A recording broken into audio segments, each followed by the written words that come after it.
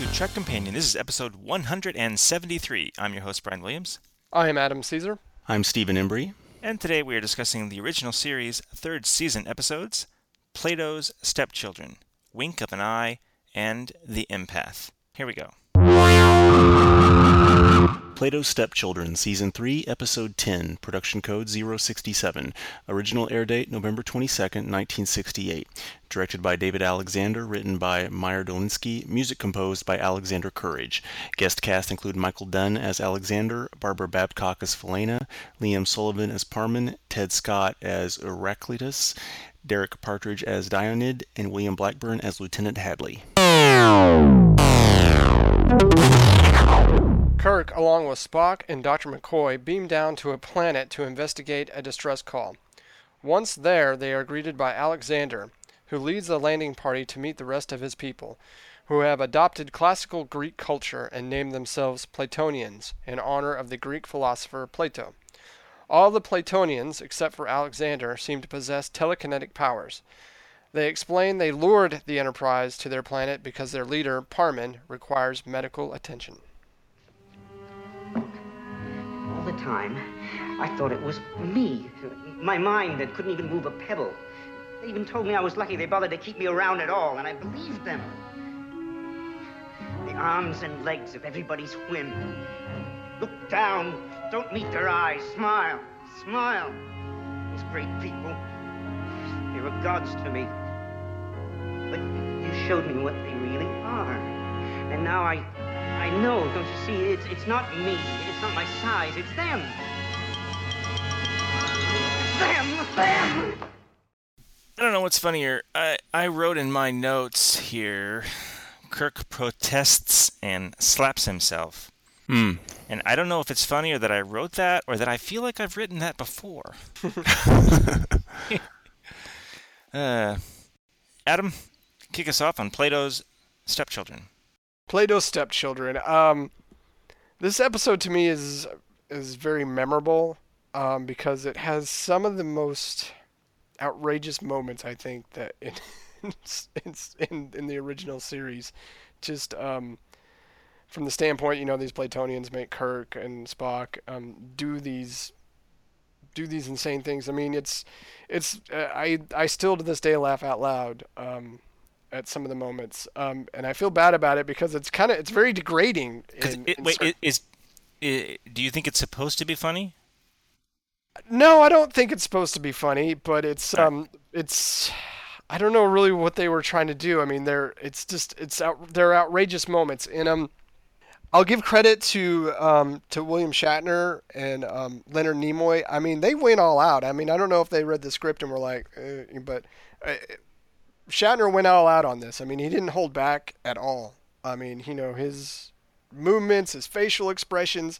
I mean, he just completely went for it in this episode. It's what I say. Like, there are a lot of outrageous scenes. I don't know if they were meant to be funny. Maybe I would assume they were just meant to be outrageous. It's not really the look and the performance you expect for somebody that thinks people are still going to be watching it in 50 years. Right. I think it's more like, fine, this show's getting canceled. Let's do it. Yeah, let's go out. I mean, and to add to that, I mean, Spock's, Nimoy, I mean, his moments of just going through that emotional barrage. I mean, to me, they're great to watch just because the performances that Kirk and Nimoy give in this episode are great, even though the episode is suspect. Their performances are great in this. I mean, even the scene with Spock after, they went back to the room and it's him, Kirk, Spock, and McCoy, and, Spock is just kind of reflecting on everything that he went through, just being flooded with all these emotions and everything. It's a very poignant scene, and then it's so. A lot of this episode to me is very up and down because you have those very dramatic scenes with Spock explaining how these emotions have flooded him and affected him, and then you kind of go back to outrageous. So to me, this episode is kind of a roller coaster ride. Obviously, there's it's got historical merit because Kirk and Uhura have to kiss, and they're forced to kiss in this episode. That was the first interracial kiss on television, so there's some historical significance to this episode. At the end of the day, I would say I like this episode. I don't know if it's good or not. We'll get into that more, but I mean, I have to kind of say I would have to say I liked it because I enjoyed the performances that I saw in this episode. I thought they were very good with, maybe suspect, writing and everything else that's kind of flawed about this episode. Yeah, I think my problems with this episode are are writing, but I have a feeling that some of this is budget constraints. Like I think that the scenes in this episode just go on forever. They go on way too long, and it feels like there's only like a couple of rooms that the entire episode takes place in, you know. And so it's I've talked about this before. Like there's a screenwriting rule about you never stay in the same spot for more than 10 minutes. It just feels like every single scene that, like the ones you're talking about, where they do all their nutty Tweedledee and Tweedledum nonsense and stuff. Those scenes go on forever and ever. I think if this entire episode was half the length, it could be the same exact episode, but then that just would make it better, you know. But I agree with you. There's definitely some acting courage. For the most part, I never feel like, okay, that's too far, with the exception of Alexander riding Kirk course. That one moment is like, nope, that's jumping some kind of shark or something. That's too much for me. It's cringeworthy yet laughable at the same time. But I'm positive that it wasn't supposed to be fun. I shouldn't say positive. I feel 90% certain that was not supposed to actually be laughed at. Yeah, but it's so ridiculous. I don't know how you couldn't. Maybe maybe it looks different on paper than it does when it's on. But yeah, I mean, it's so ridiculous. It's like Look at it this way: if this was the only episode of Star Trek somebody ever saw, what would they think it means? What would they think Star Trek is? You know. But you're right. It has some certainly memorable moments, and we'll get into that.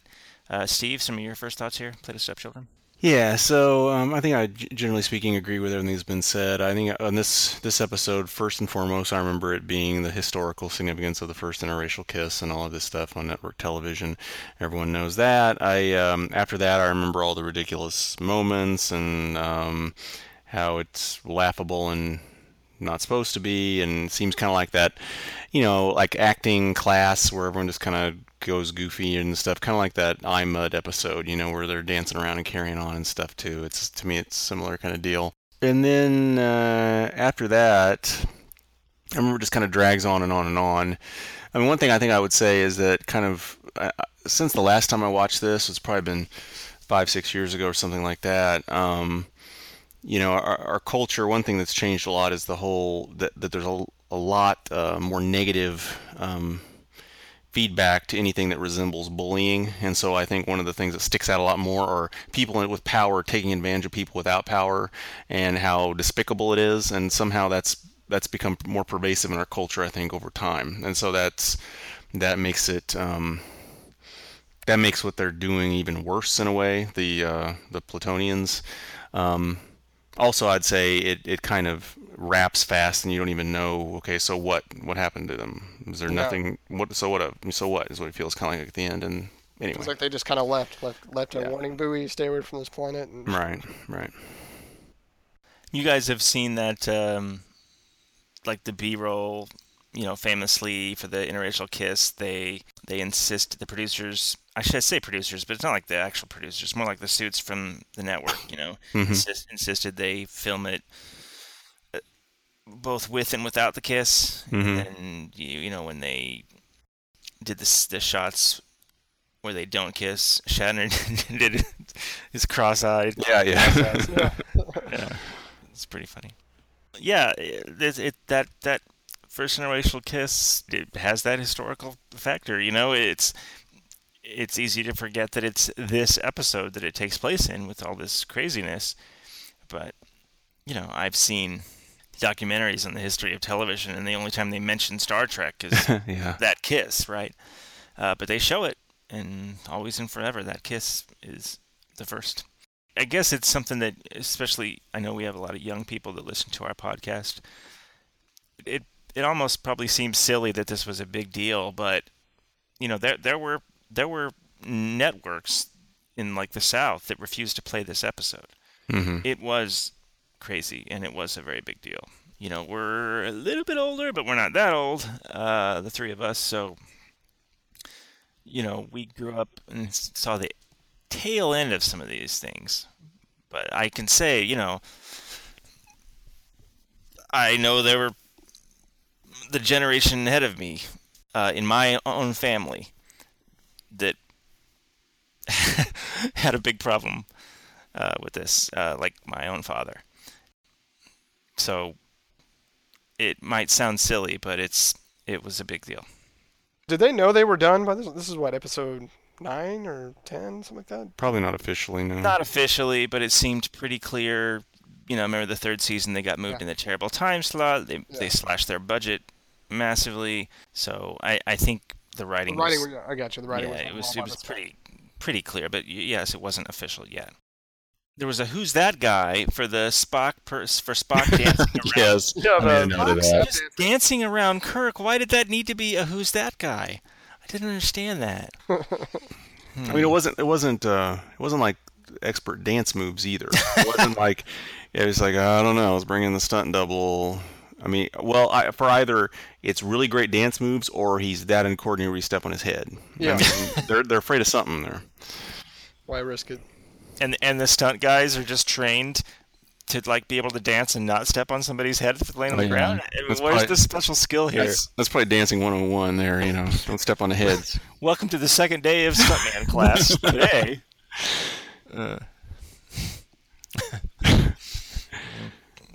So obviously in the episode, they treat Alexander terribly because he's a dwarf and he doesn't have the powers. I mean, is that offensive to today's standard or not? I was wondering. I just had that as a question mark if this went too far. Well, I was kind of thinking maybe. I'm not sure. I wonder if this is. And then when he started writing the Kirk course, I was like, yeah, probably. Yeah, that one scene. I think I'd be offended. Yeah. I mean, they try, right? I mean, they try to blow it off like, what? No, I'm talking about you not having the power, not that you're small, and this kind of thing, which that's commendable, and I'm glad they do it. But yeah, it does get that definitely could be offensive, I would think. It skirts the horse riding is very offensive. I would assume. But he does, choose, and that actor is pretty good, by the way. I think he does a good job. Mm-hmm. But I like that his character doesn't want to have the power. Yeah. That choice. Kind of a rare, unusual ending for Star Trek, even if we don't really see it. I would have liked to have seen it, but that he apparently goes with the away team to the Enterprise. I guess they drop him off someplace far away. But for them to leave with the Enterprise, how many Star Trek episodes can you think of that ended that way, Yeah. I don't think you'll see Peter Dinklage ride anybody in Game of Thrones. Yeah, probably not so much. Peter Dinklage. Did I say his name? I forget.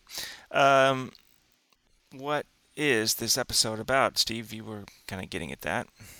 Yeah, I think it's the notion of people with power taking advantage of those without, and how that's never right, but it almost always happens. In some way, shape, or form, it's almost unusual to have people with power not take advantage of people without power, and it's a sad state of affairs. But that's what it is, And this is science fiction and people with telekinesis and all that kind of thing, but we certainly see plenty of examples of people, those with taking advantage of those without in our own society, and how despicable that is, and how we're always fighting against that. Adam? I would concur. Yeah, I was kind of agreeing with Steve earlier in the show.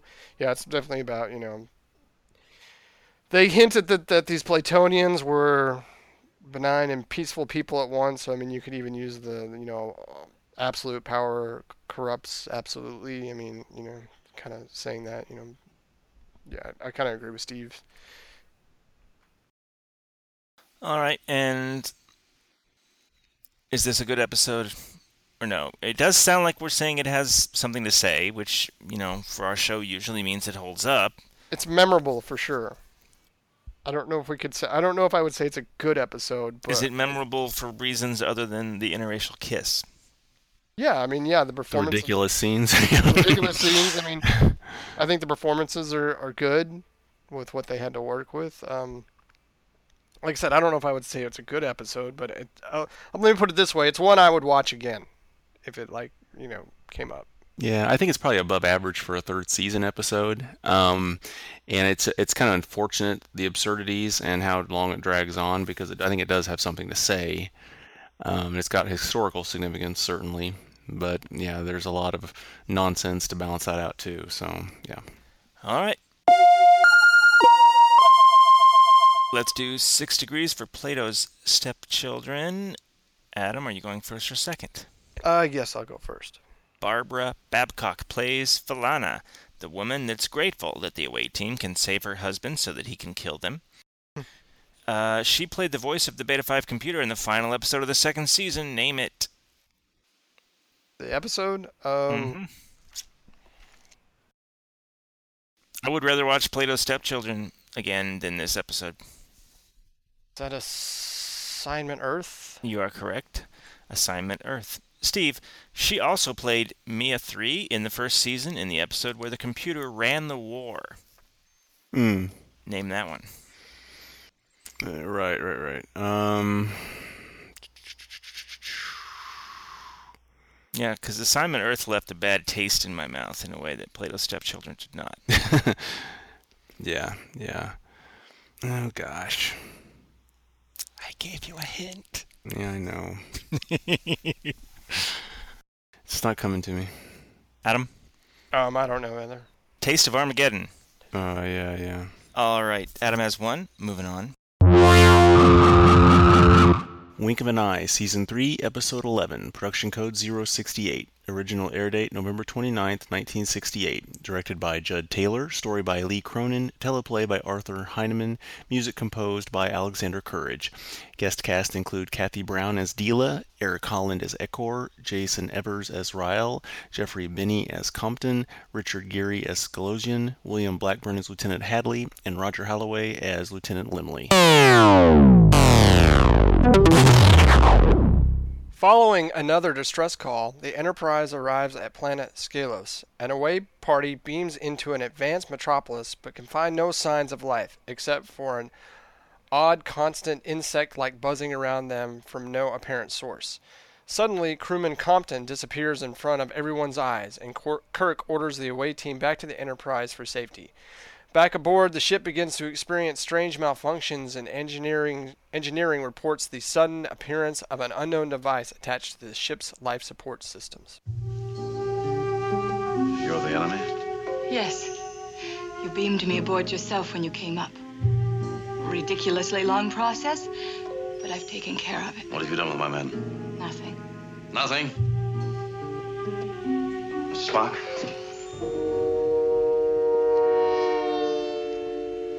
Scotty. This is nothing? There's really nothing wrong with them. They are just as they have always been. It's you who are different. I don't know if I wrote this down wrong or if I wrote it down right. The last quote I have, so it must have happened at the end of the episode, maybe is Kirk's saying goodbye to the woman. I wrote it down that he said, "I can think of nobody I'd rather do." Yeah, I believe that's what he said. Okay. Steve, you want to kick us off on Wink of an Eye? Okay, yeah. So I kind of like how this is a mystery at first, but then this drags on like just about no other episode in terms of how the pacing is so poor. I mean, it's certainly memorable because of the whole fast speed things, the fast aliens and all this business, but it doesn't make any sense if you think about it at all. The way they handle this and the timing of things and stuff doesn't make any sense at all. And so overall, I think this is kind of bad, to be honest with you, because I don't think it really has much to say, and the pacing is so poor, and it feels like it just goes on and on and on and on and on. There's a gem of a cool idea in here. Yeah. But yeah, if you think about what's really happening, basically everybody on the ship shouldn't even move. If they're moving that fast, like the second Kirk goes into that state, we almost shouldn't see people moving at all, really, right? Right. The whole rest of the episode, maybe they'd move a tiny, tiny bit, but there's a break in the logic. Yeah, I wasn't sure. Or Scotty says, "I'm gonna, Scott, go down to the transporter," and then the next shot, he's like half frozen through the door. it's like, well, how did he even get down there that far? Right, it would have taken weeks or something. Yeah, yeah. And it wasn't even congruent. I mean, you know, it didn't even matter because, like, when he first went into hyperspeed, you can see Spock moving slowly, and then they look frozen. Yeah. Then they look frozen, so they weren't even sure how they wanted to do it. So. But I do think it's a really cool idea. I just think that, yeah, it's got these problems with the way they realized it, and maybe realizing it the right way, it would be too boring, you know. So maybe just the whole thing doesn't work. But it's a neat idea. It's neat that they tried to do some things like the Dutch angles for when Kirk is going into the whatever hyperspeed thing, and you know, the combination of slow-mo film and, you know, or high-speed film, whatever. There's some neat stuff in there, but it's just one of those things where you put those pieces together and step back and look at it, and you're like, well, wait a minute, I don't know here. Adam, your instinct on wink of an eye? Wink of an eye. There's probably not much more I can add. I thought, you know, the fact that this episode was right after Plato's Stepchildren didn't help it, because it's kind of a, you know, a similar plot setup. You know, distress call, beamed out of a planet. It's, you know, kind of starts off the same way as Plato's Stepchildren. But this is, don't forget, historical first here. This is the first time two white people have had sex that are in hyperspeed mode. Was that on your television history documentary? Yeah, I'm pretty sure.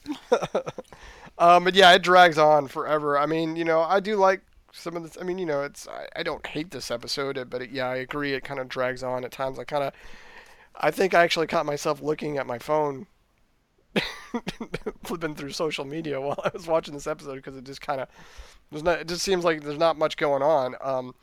This episode did make, you know, you were talking about, you know, they had a nice gem of an idea. I think they improved upon this in Next Generation. What is the episode where Geordi and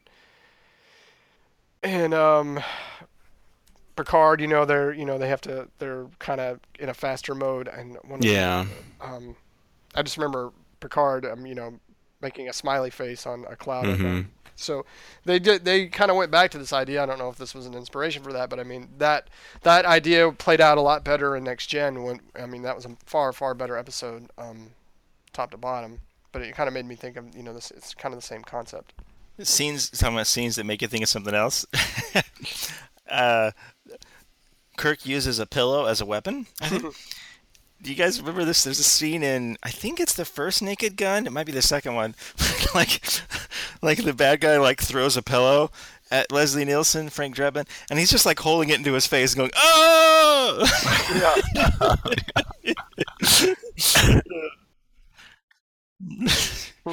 I love those movies. You know, I mentioned jokingly the sex scene, but actually, this might be the flat out clearest.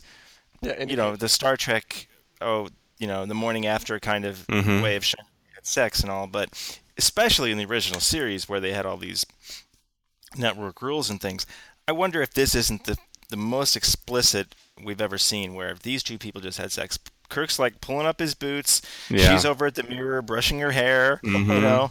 I'm not sure we've ever seen something more clear. Mm-hmm. The sheet should have been ripped off the bed. That's the only thing that made it more clear.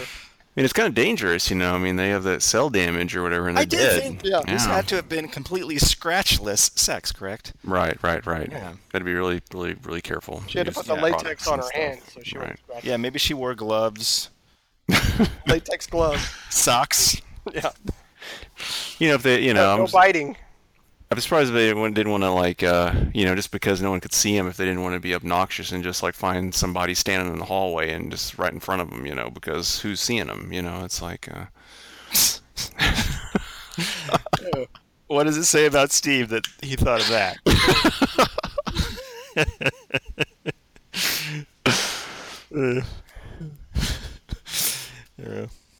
It's probably the only episode where Spock drinks the water and says fascinating. I actually really like the moment kind of near the end when Kirk is coming to destroy the machine and Spock has hyper sped himself, and they see each other Yeah. They don't have to say anything. Kirk knows. Oh, Spock did whatever. He's with me. We're together. Spock sees him and like, oh, he's going to take out the machine or something important. I'm with him. We're going to do this together. Right. That is a cool little moment. Yeah. That kind of moment is how I think of the movies, the way they're in tune with each other so much. And that's something I love in the films, the features. Did you guys remember this one? Yeah. Yeah, I remember. Yeah, it's So there's something memorable about it. Yeah. The mystery parts? What's the memorable part here? What makes this... Is it just that gimmick of the hyperspeed people? I think so. Yeah, it's just the hyperspeed thing. Yeah, I remember. I remember you could die with a cut to just a scratch. I remember that scene. Mm-hmm. Yeah, once they did it, I remember that aspect of it. I certainly remember from the get-go because you see all those people, and it's like, oh yeah, it's them and that woman, and they do the whole fast bit and all that, yeah. Well, there's almost an internal logic there that makes sense, I think that, Compton, the red shirt, he should have appeared in the regular time, not hypersped time. Like, once he died and super aged, he should have popped out of hyperspeed time. Yeah. Mm-hmm. I do remember one odd thing at the get-go, and you may not remember what I'm talking about. It seems like in the opening, and they're on the bridge, everyone's talking to each other really loud. It struck me at the time, what are they doing and yelling at each other? I don't know what would have caused that or what, but... Maybe they're trying to talk over the loud insects. Yeah, wasn't there, and early on when Spock came to give his report, it was very loud and very technical. I think that was early on in the episode in the tease.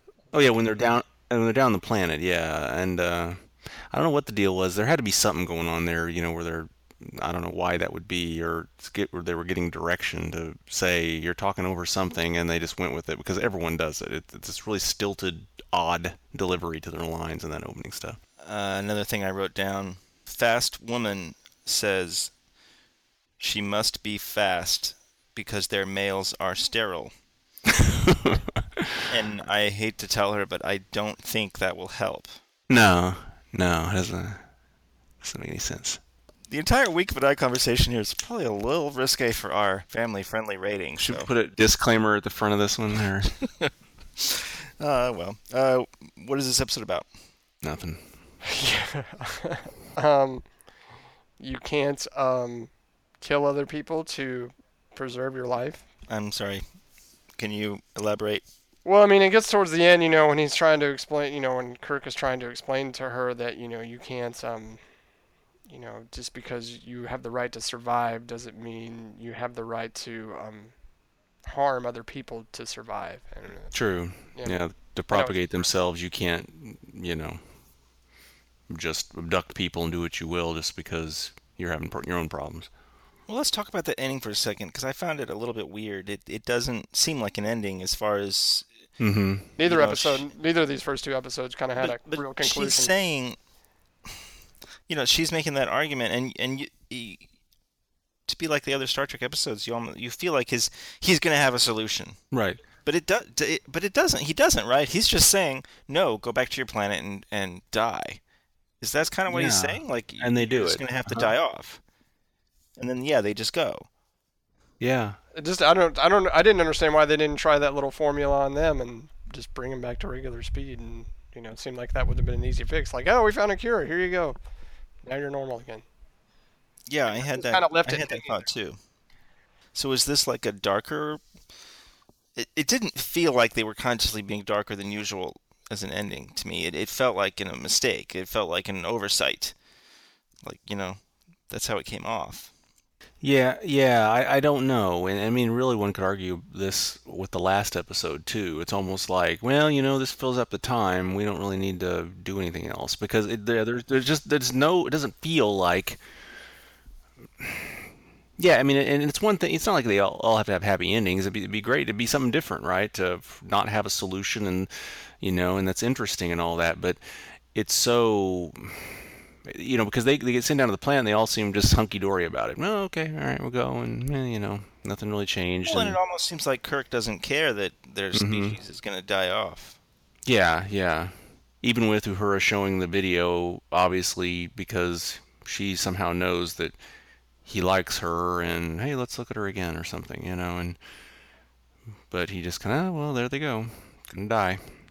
Yeah, it's a weird ending. It's weirder than the first Plato's stepchildren ending. It's very there's no real conclusion to either of these episodes, which is strange because of all the episodes that we've talked about, I was thinking about that in all of Trek era. I can't think of one episode that kind of ended like where it didn't seem like it had an ending, and here we've had kind of back to back. It's kind of strange. That's an odd occurrence, if you will. All right. Let's do 6 degrees for wink of an eye. Adam has 1. Steve, are you going first or second? I'll go first. Name the Voyager episode.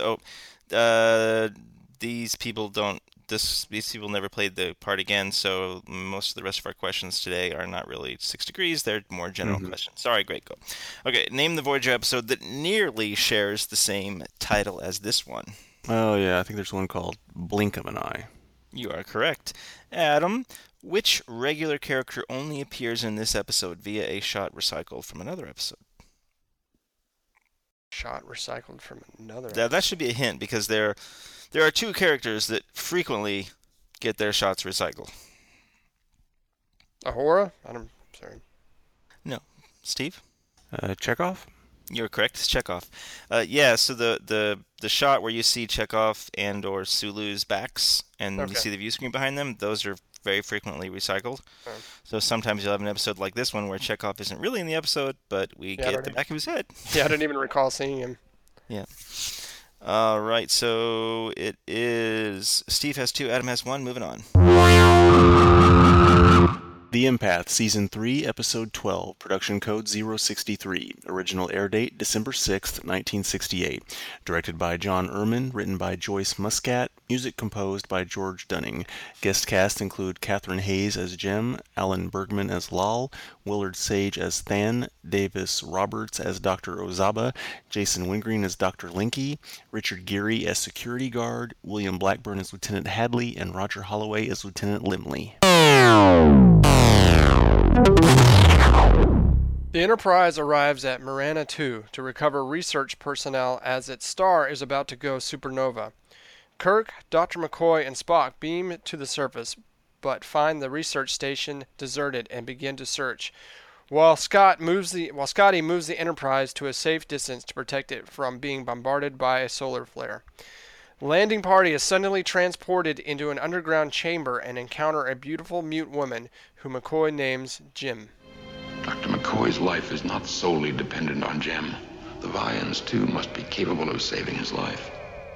True. Then you cannot let him die. His death is not important.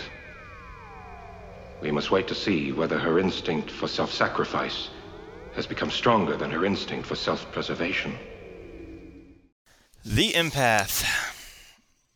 If people have been listening to our show for a while, you probably remember me referencing this episode quite a few times. Kind of generally, when I would talk about the 3rd season, I would say, I do remember that there's episodes like, say, The Empath. I just always kind of went back to this one as the, in my mind, example of one of the few good episodes from season 3. An episode that's designed to be okay with a smaller budget. And I was a little worried that since I hadn't watched it in a while, that maybe it wouldn't hold up. And I think maybe the lesser, just the tiniest bit duller than the last time I watched this. But still, I like this episode a lot. And I think it's pretty good. I think if it was in the 1st or 2nd season, maybe it would be a little bit more lost in the shuffle. But I don't know about that necessarily. Story-wise and stuff, it would still seem pretty unique. Performance and things. But if they'd had more money to do this episode, I wonder if, kind of like Spectre the Gun, if maybe it would actually have made it a bit more vanilla and less interesting. And meaning I think Spectre the Gun benefits from the lower budget and I'm saying the same I think is true for the empath, but exactly as is, maybe it still wouldn't be quite as good as the average episode in the first couple seasons. So it helps it being in the third season and it stands out. But all that aside, I like this episode. I think this is a good episode. I think this is a striking episode. It suffers from things like, being too long and, some pacing issues, stuff like that. But I always remembered this one, and I think it's justified. Adam, how do you feel about the empath? I liked it too. I mean, I think it's of the three that we've talked about today, it definitely has the best story, the best storyline, and probably the best what it's about, what it's trying to say. It's definitely the strongest out of the three that we talk about today.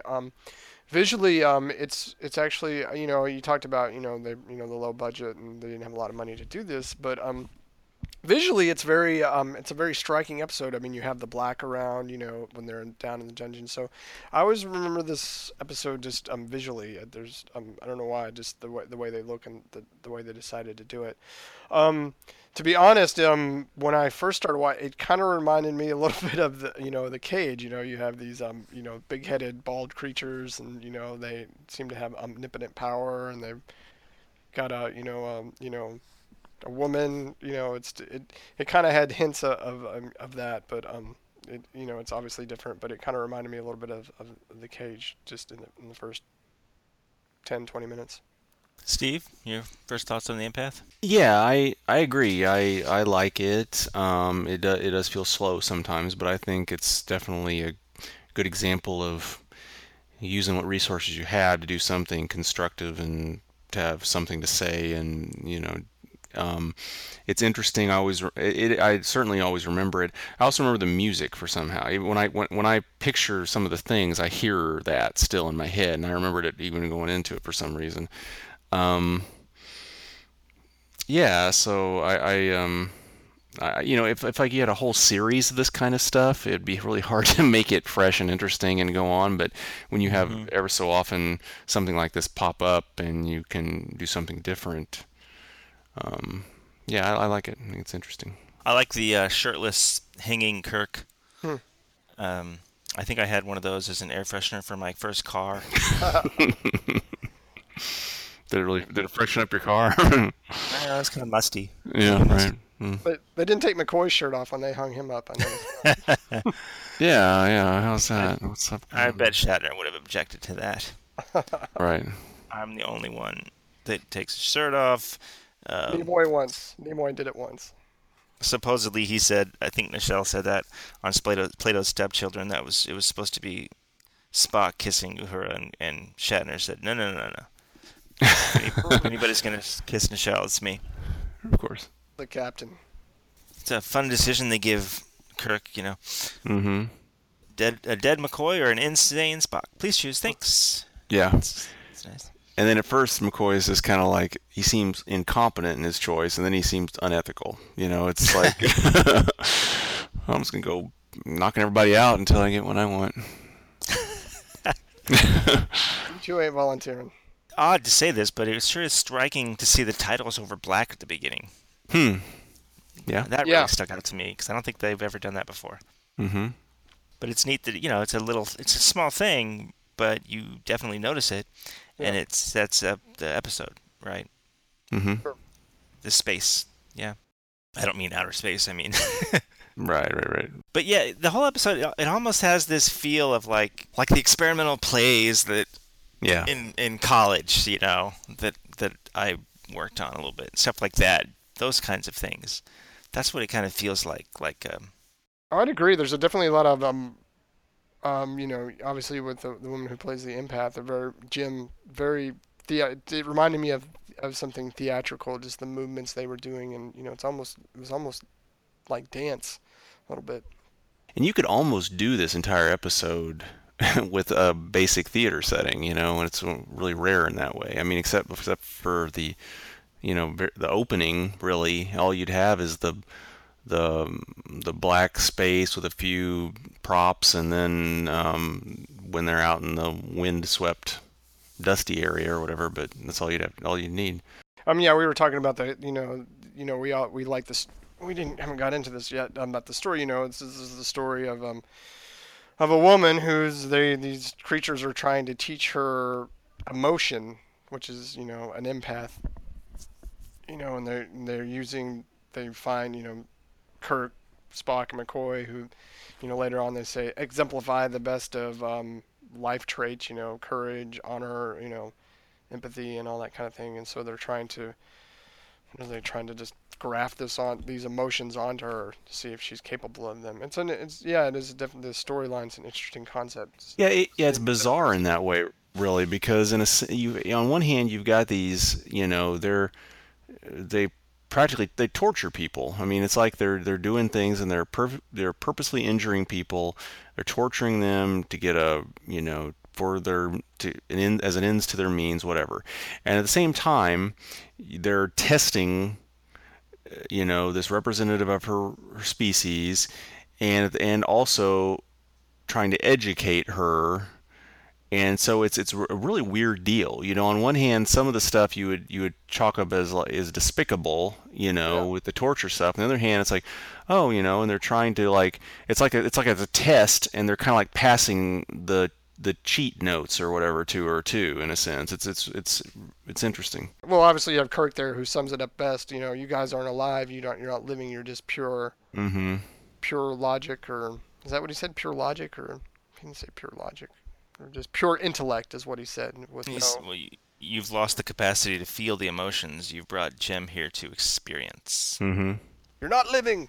I like the scene when it's kind of Spock and Kirk figuring out they must have known we'd be able to use this to escape, but let's instead use it to go to McCoy. Mm-hmm. It's a good scene. Yeah, no pressure. We're trying to teach you some stuff, and if we feel good about your abilities, we'll save your entire species. Yeah. But otherwise, right. I hope she didn't spend too long memorizing her lines for this. But she does a good job. Yeah. Obviously, they must have cast her, knowing she was gonna say nothing. Mm-hmm. Yeah, she had great facial expressions, great body movement, kind of just Well, I think the cool thing about this, it's you don't get to the point to the end, but it's kind of a simple episode. It's not very complicated in what it's trying to do or what it's trying to say. There's not a whole lot going on, and yet it kind of still. It might drag a little bit here and there, but the pace isn't like, say, wink of an eye bad. But yeah, it's just a very simple story, a simple episode. So I guess it's kind of for you, those out there listening. Don't. Just because we don't have a lot to say about it doesn't mean we didn't like it, or it's a simple episode, a simple story, and it turned out good.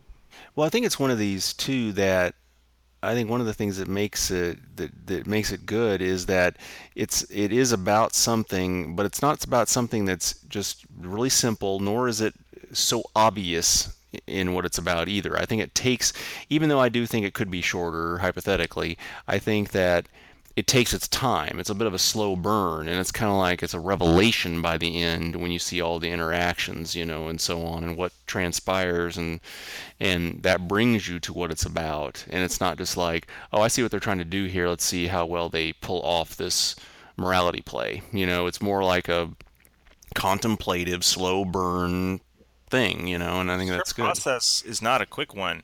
No. She kind of goes back and forth near the end. Mm-hmm. There's a whole extra, set of beats where she seems to stop.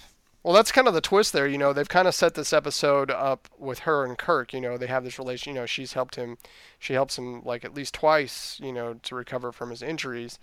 And then, we have this whole, twist where McCoy's going to be the one who is, so it's kind of convoluted.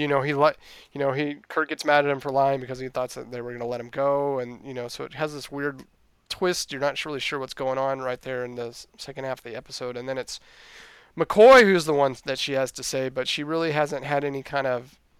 What's strange about it? That's what was kind of strange about it to me. There was no relationship between those two throughout the episode until the very end. It was set up as her and Kirk. Mm-hmm. that was kind of just the twist there at the end for me. And it didn't ruin it for me, but it was unusual that to me that they went that way. Well, if that's true, it makes it even a more valid test, right? I mean, who's not going to save someone you're really close to? As hard as it would be to take on someone's injuries or pain in order to save someone's life, you're much more likely to do it with someone you have developed a relationship with than someone you barely know. So we're kind of talking what this episode is about as well, but just to be specific, what do you got for what it's about?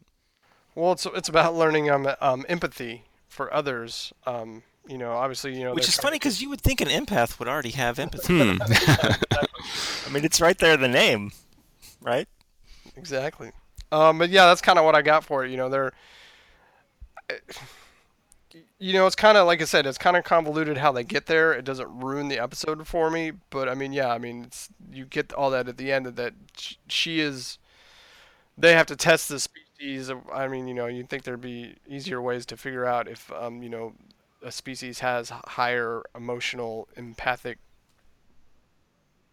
abilities. To you could just observe their society and see how they treat each other. But this is the way that we wouldn't have an episode then. But yeah, that's what the episode is about. It's about empathy, basically. Can you lay down your life for somebody else, or can you save somebody, even though it might cause harm or death to yourself for the greater good?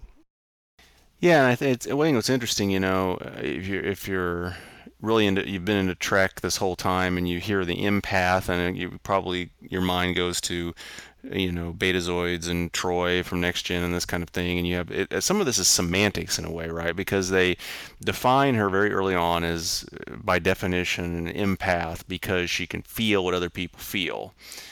But at the same time, it's almost like just a process, like a physiological trait, more so than it's a choice to heal or whatever, right? Even though we see her do some basic healing stuff as the episode goes on. So in that sense, it's I think in a way what they're trying to say is empathy is an active process. We can all sit there and imagine what life is like for someone that's in pain or in trouble or something, and it's for something very different to actively take on something to risk your own health and sanity and so on to make things better for somebody else, and that's the true test of character, I suppose. So for me, that's kind of what they're trying to say. See, folks, if you didn't like this episode before, you should like it now. Let's do 6 degrees for the empath. I believe Steve has 2 and Adam has 1. Oy vey. Steve, finish the quote from this episode. Some men spend the majority of their lives in mines beneath the surface. And then the doctor says, I'm a doctor, not a... coal miner. Very good. Adam, this was one of the 3 main stars, and by that I mean Shatner, Nimoy, D. Kelly. This episode was one of the 3 main stars' favorite episodes of the original series. Which one of those 3 called this their favorite episode of the original series? The Forest? You are correct. So Steve takes it for the day, but just barely. 3-2, right? Yep. Real quick, did you guys watch the new trailer for Star Trek Discovery? Mm-hmm. I have not seen it yet, but... All right, so forget you. Steve and I are going to talk about it just for a minute. I thought this was a much better trailer than the last one. Well, I'd certainly hope so, because while there were some interesting things to see in the last one, it was so nondescript. It's just like effects, and people and things, and until So in that sense, yeah, it's better. It certainly made me more interested to see the show than the last one. Aside from the given that, of course, I'm excited about it because it's Star Trek, and I wouldn't miss a second of it because it's Star Trek. All that is, as a trailer, this made me more interested in the show than the last trailer by far. Right. If it wasn't Star Trek, this trailer would have been enough to get me interested in it. Mm-hmm. The last one, maybe not. Yeah. I'm still a little bit like the ship that we've seen in this trailer, and then definitely the last one, it's only the Shenzhou, right? It's not the Discovery, right? Am I wrong? I haven't read. I know there have been websites people have gone into detail, and I'm sure I can look this up, but I haven't read any of that yet. But it feels like all we've seen is the Shenzhou, which I assume is commanded by Michelle Yeoh's character. Mm-hmm. That's my understanding. Okay, so that's kind of weird, right? The show premieres in less than 2 months, or about 2 months, and we haven't actually seen the ship in action. We've seen a couple of we like on the posters a little bit or something, right? But that's weird to me. Yeah, I don't know what they're trying to, if they're trying to keep something under wraps, in that way. This show has already had 2 trailers more than most TV shows get. Right. It's time. Let me see the ship, man. Yeah, true. I'm kind of just wondering if like most of this trailer and all this is just from the pilot, and maybe and the pilot's going to actually set the whole show up, which will really be the second episode, and then that's actually when they have the discovery, and that's kind of my suspicion. Yeah, it's kind of my suspicion. I'm excited though. 2 months away. I'm excited. First new Trek in 12 years. Yeah. New TV. I mean, yeah. Well, Adam, go watch the trailer. I will. All right, so you can follow us on Facebook. That's facebook.com/TrekCompanion. Our Twitter handle is @TrekCompanion. You can send us an email, trekcompanion@gmail.com. So thanks for spending an hour with us, and until next time, take it easy. Bye, guys. See ya.